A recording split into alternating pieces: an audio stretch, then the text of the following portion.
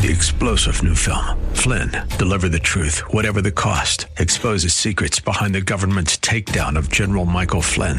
Flynn knew what the intel world had been up to. He ordered the first audit of the use of contractors. This set off alarm bells. He told the truth. He was the most dangerous person for Donald Trump to hire. They had to get rid of Flynn.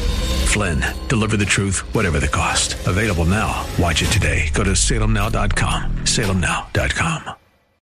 You know you've acted with integrity, and yet you're being accused of acting otherwise. So how do you hold fast to your integrity? We'll take a cue from the life of Job next, here on Abounding Grace. Join us.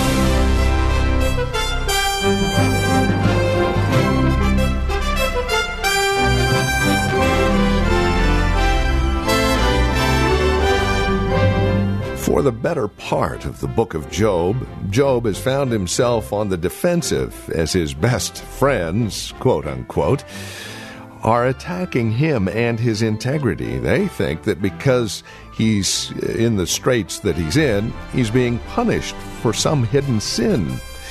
Today in Job chapter 27, we see Job holding fast to his integrity.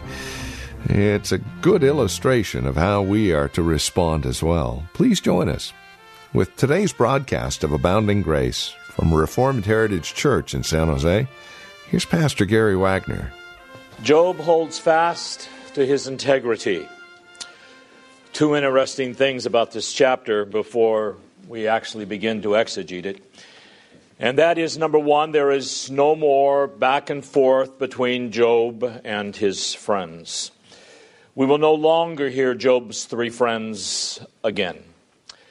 More than likely, they feel Job is no longer listening to them, so there is no point in continuing their debate. We will hear from Elihu, who is a shadowy character coming up in just a few chapters, but other than Job and Elihu, the only speaker left is God himself. The second thing that's interesting, particularly in the latter half of this chapter, beginning in verse 13 and going to the end, is that Job is sounding now like his three friends. Because he's talking about, yes, God judges the wicked. Yes, they lay up silver. Yes, it does all go away. They die and no one cries about it.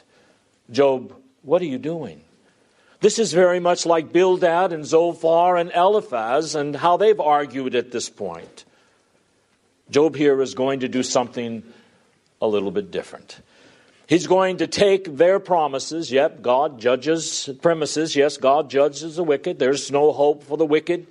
And yet he's going to turn their conclusions around. They conclude, see, Job, all these things are happening to you, so you must be wicked. Job's going to say, yep, all these are happening to me, and it looks like I must be wicked, but I'm not, and here is why. So in this chapter, Job mainly defends his integrity, and he shows us what our response needs to be when God goes to afflicting us. I think Job realizes now. I actually think he has known it from the beginning.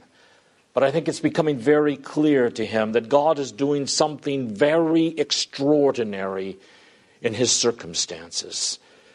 Because Job would recognize, well, yeah, all this happens to the wicked, but not all the time.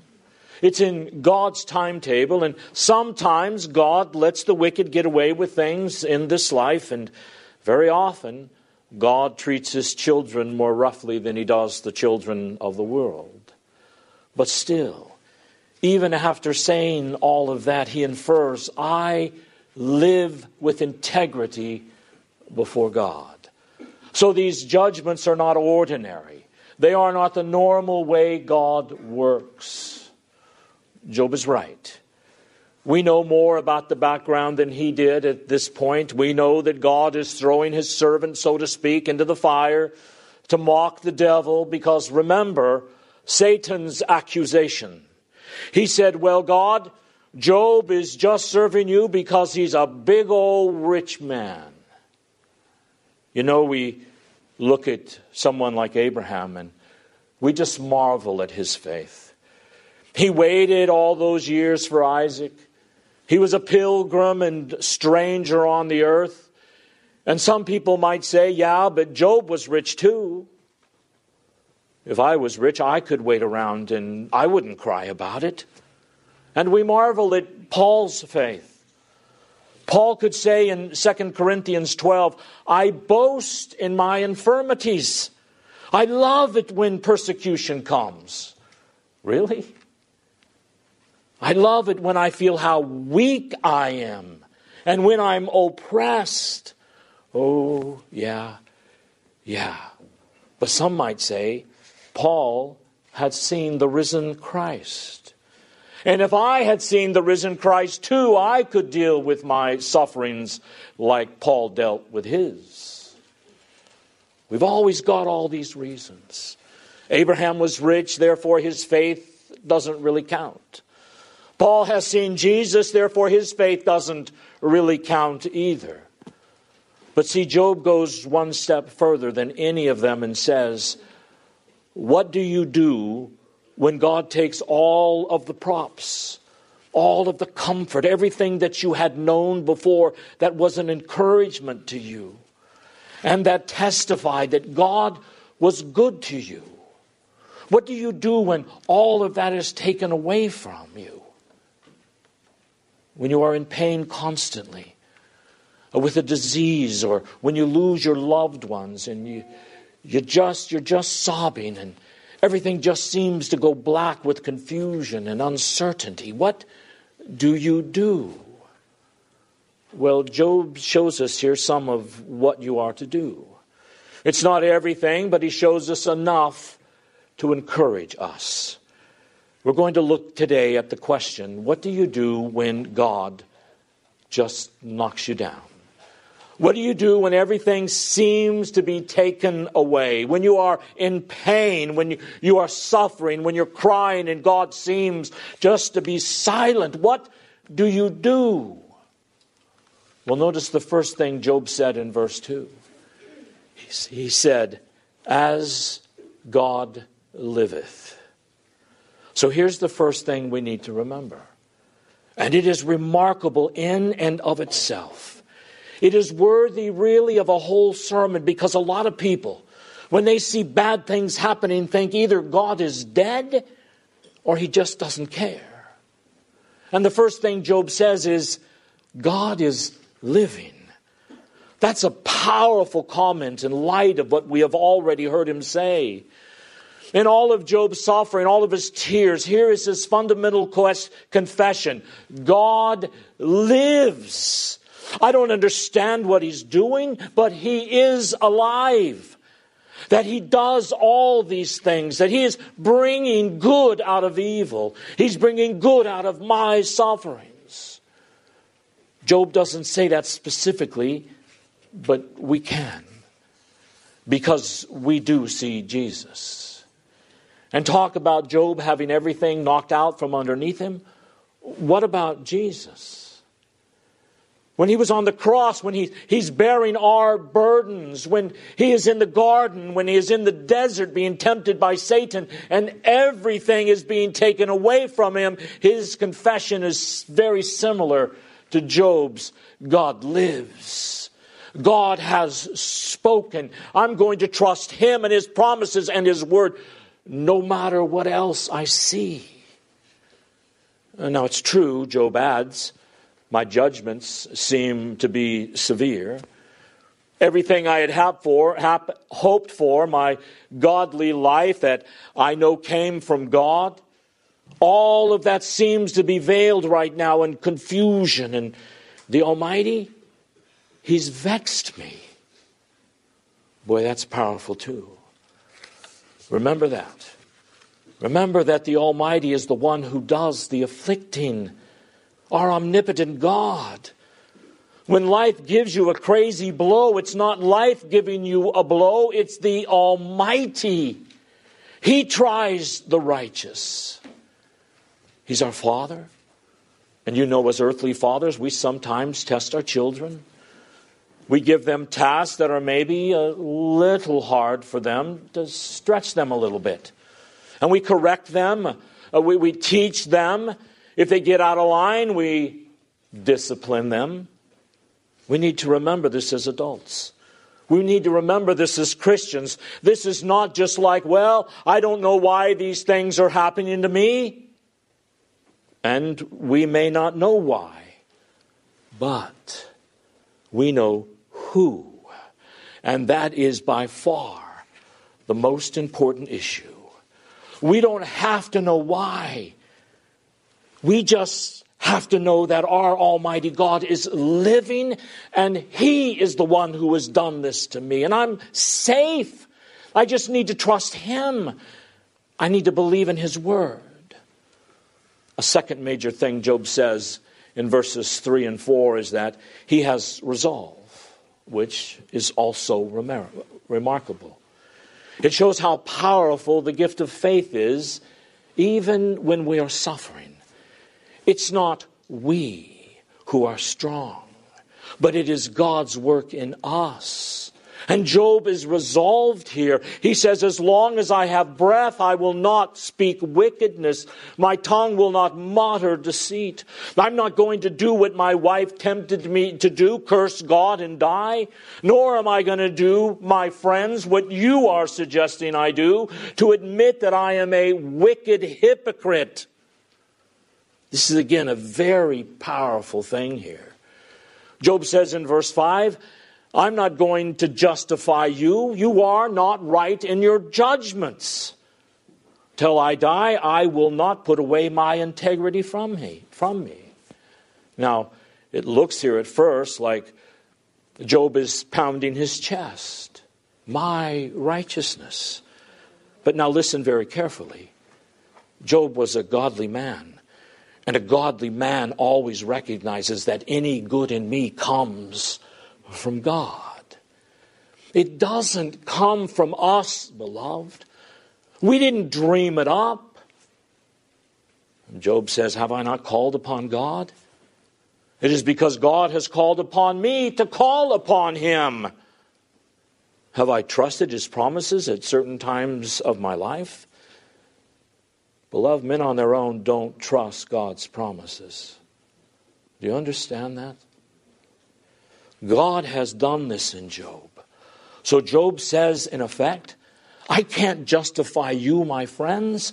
I can't say you are right and that I am a wicked hypocrite, because if I did, then I would be denying God. I would be denying, as we would say, His grace in my life. Like Paul said in 1 Corinthians 15:10, by the grace of God, I am what I am. It is not me. God has done it. And I don't understand what He's doing now, Job says. It is beyond me. Oh, I'm frustrated. My soul is vexed. But I know what God has done throughout my life. Psalm 119, verse 49 says, remember the word unto thy servant, upon which there has caused me to hope. This is my comfort in my affliction, for thy word hath quickened me. The proud have had me in great derision, yet I have not declined from thy law. I remember thy judgments of old, O God, and have comforted myself. This is powerful stuff. David here is obviously in the midst of some trouble that he's reflecting on, some difficulties. And what does he say? Lord, you've caused me to hope on your word. It wasn't me. This is where Arminianism and Calvinism are more than just two schools of doctrine. They are critical for giving us comfort or not when we suffer. Because the Arminian would have to say in his heart, wait a minute, I came up with this myself. I willed myself into this. Whereas those who realize sovereign grace would say, why have I believed God's word? Why have there been periods in my life when I know I've trusted God? God did it. He did it. It wasn't me. because there's no goodness in me. So David adds in verse 50, this is my comfort and my affliction. Your word has quickened me. It is your work in my life. And verse 51, even though the proud mock me like Job's three friends, I have declined from your word, and I remember, O Lord, your judgments of old. So let me put it like this. I remember what you have done in my life. Beloved, do you remember what God has done in your life? We hear, count your blessings. Name them one by one. And we need to think honestly of all the things God has done for us. Think of a time maybe when you were in the middle of a real rough spot where maybe you could have gone either way, morally, spiritually, familially.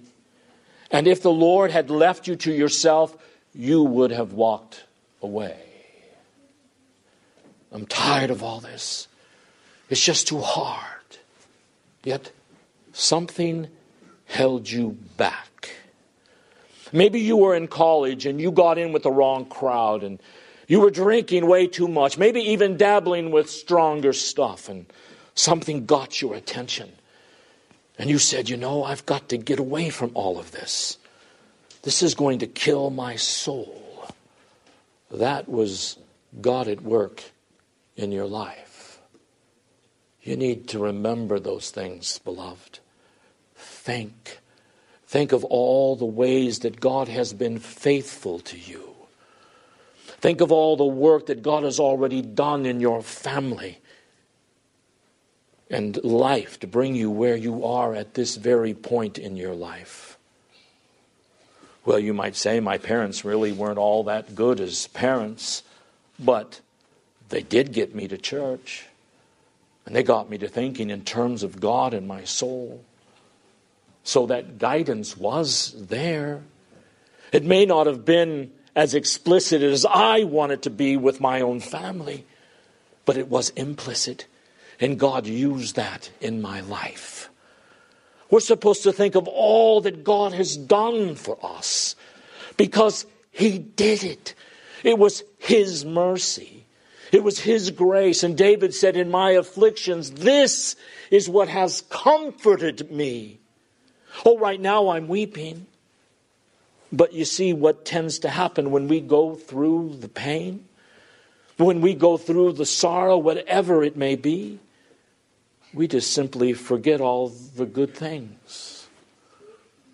All we can think about is, well, I'm hurting. God, what are you doing?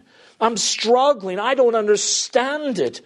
I don't want to pray. I don't want to do this. I just want to be left alone. Let me go wallow or whatever. Instead of saying, wait a minute.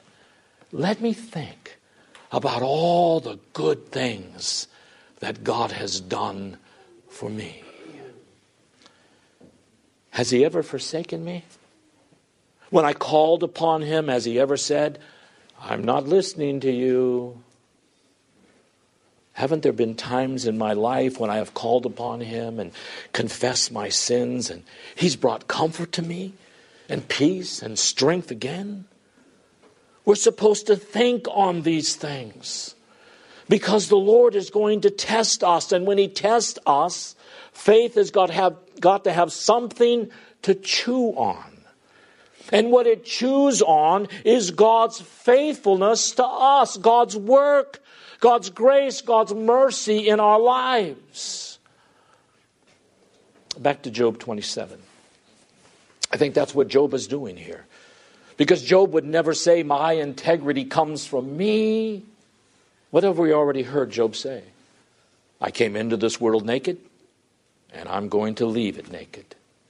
The Lord gives, the Lord takes away. Blessed be the name of the Lord. So what is Job's confession? Nothing I have comes from me. Nothing. So when he says, I'm holding on to my integrity, what he really is saying is, I'm holding on to what God has done in my life. I'm not going to lie about it. I know what God has done. Right now, I know it doesn't look like it. I know, my friends, it looks like I am a wicked man. God is afflicting me. It's crazy. I don't know why, but I'm not going to forget God's faithfulness, God's love, God's mercy, His patience, His goodness, His provision, His truth. Everything that He has done for me, I'm not going to forget it. And he adds there in verse 6, that's why I'm not going to let go of my righteousness. I'm going to hold it fast. But wait a minute, Job. Your righteousness? Are you sure you want to go there? My righteousness? Well, David went there. Look at a few Psalms with me. Psalm 78, a similar idea here to Job. The Lord shall judge the people. Judge me, O Lord, according to my righteousness and according to my integrity that is in me.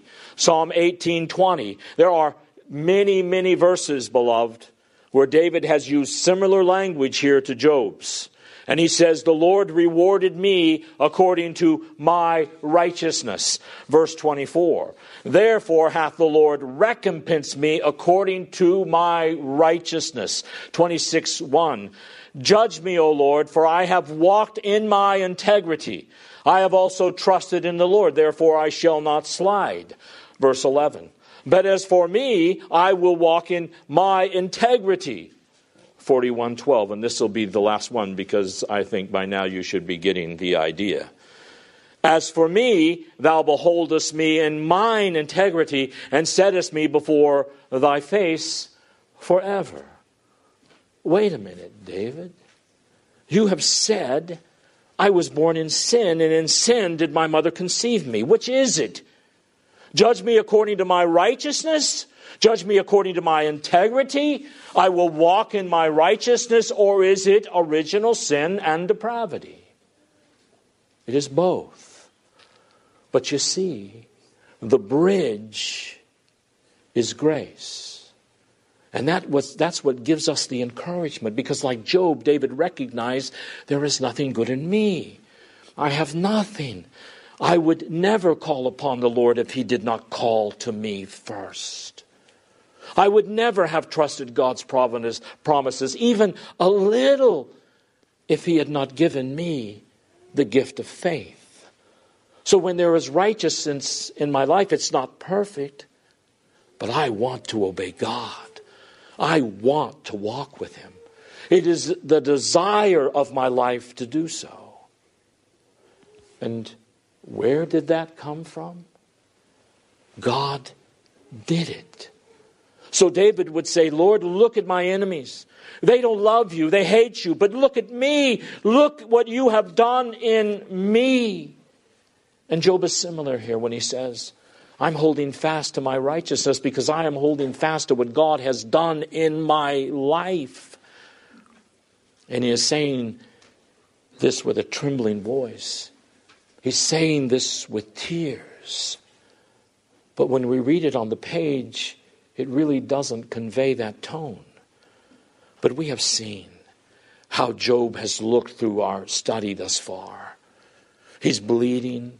He's got boils. His skin is cracked. He probably looked like a zombie, like a dead man. The last thing in the world anyone would think when they looked at Job is, there's a righteous man. But that's kind of the last thing they would have said when they looked at Jesus on the cross, isn't it? Jesus trusted God. He was a righteous man. But you know, sometimes righteousness doesn't get the PR. Righteousness doesn't meet the world's standard of glamour and success. It is God's work.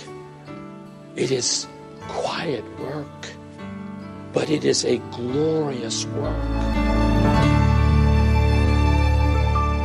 Well, that's all the time we have. This has been Abounding Grace with Pastor Gary Wagner, the ministry of Reformed Heritage Church in San Jose.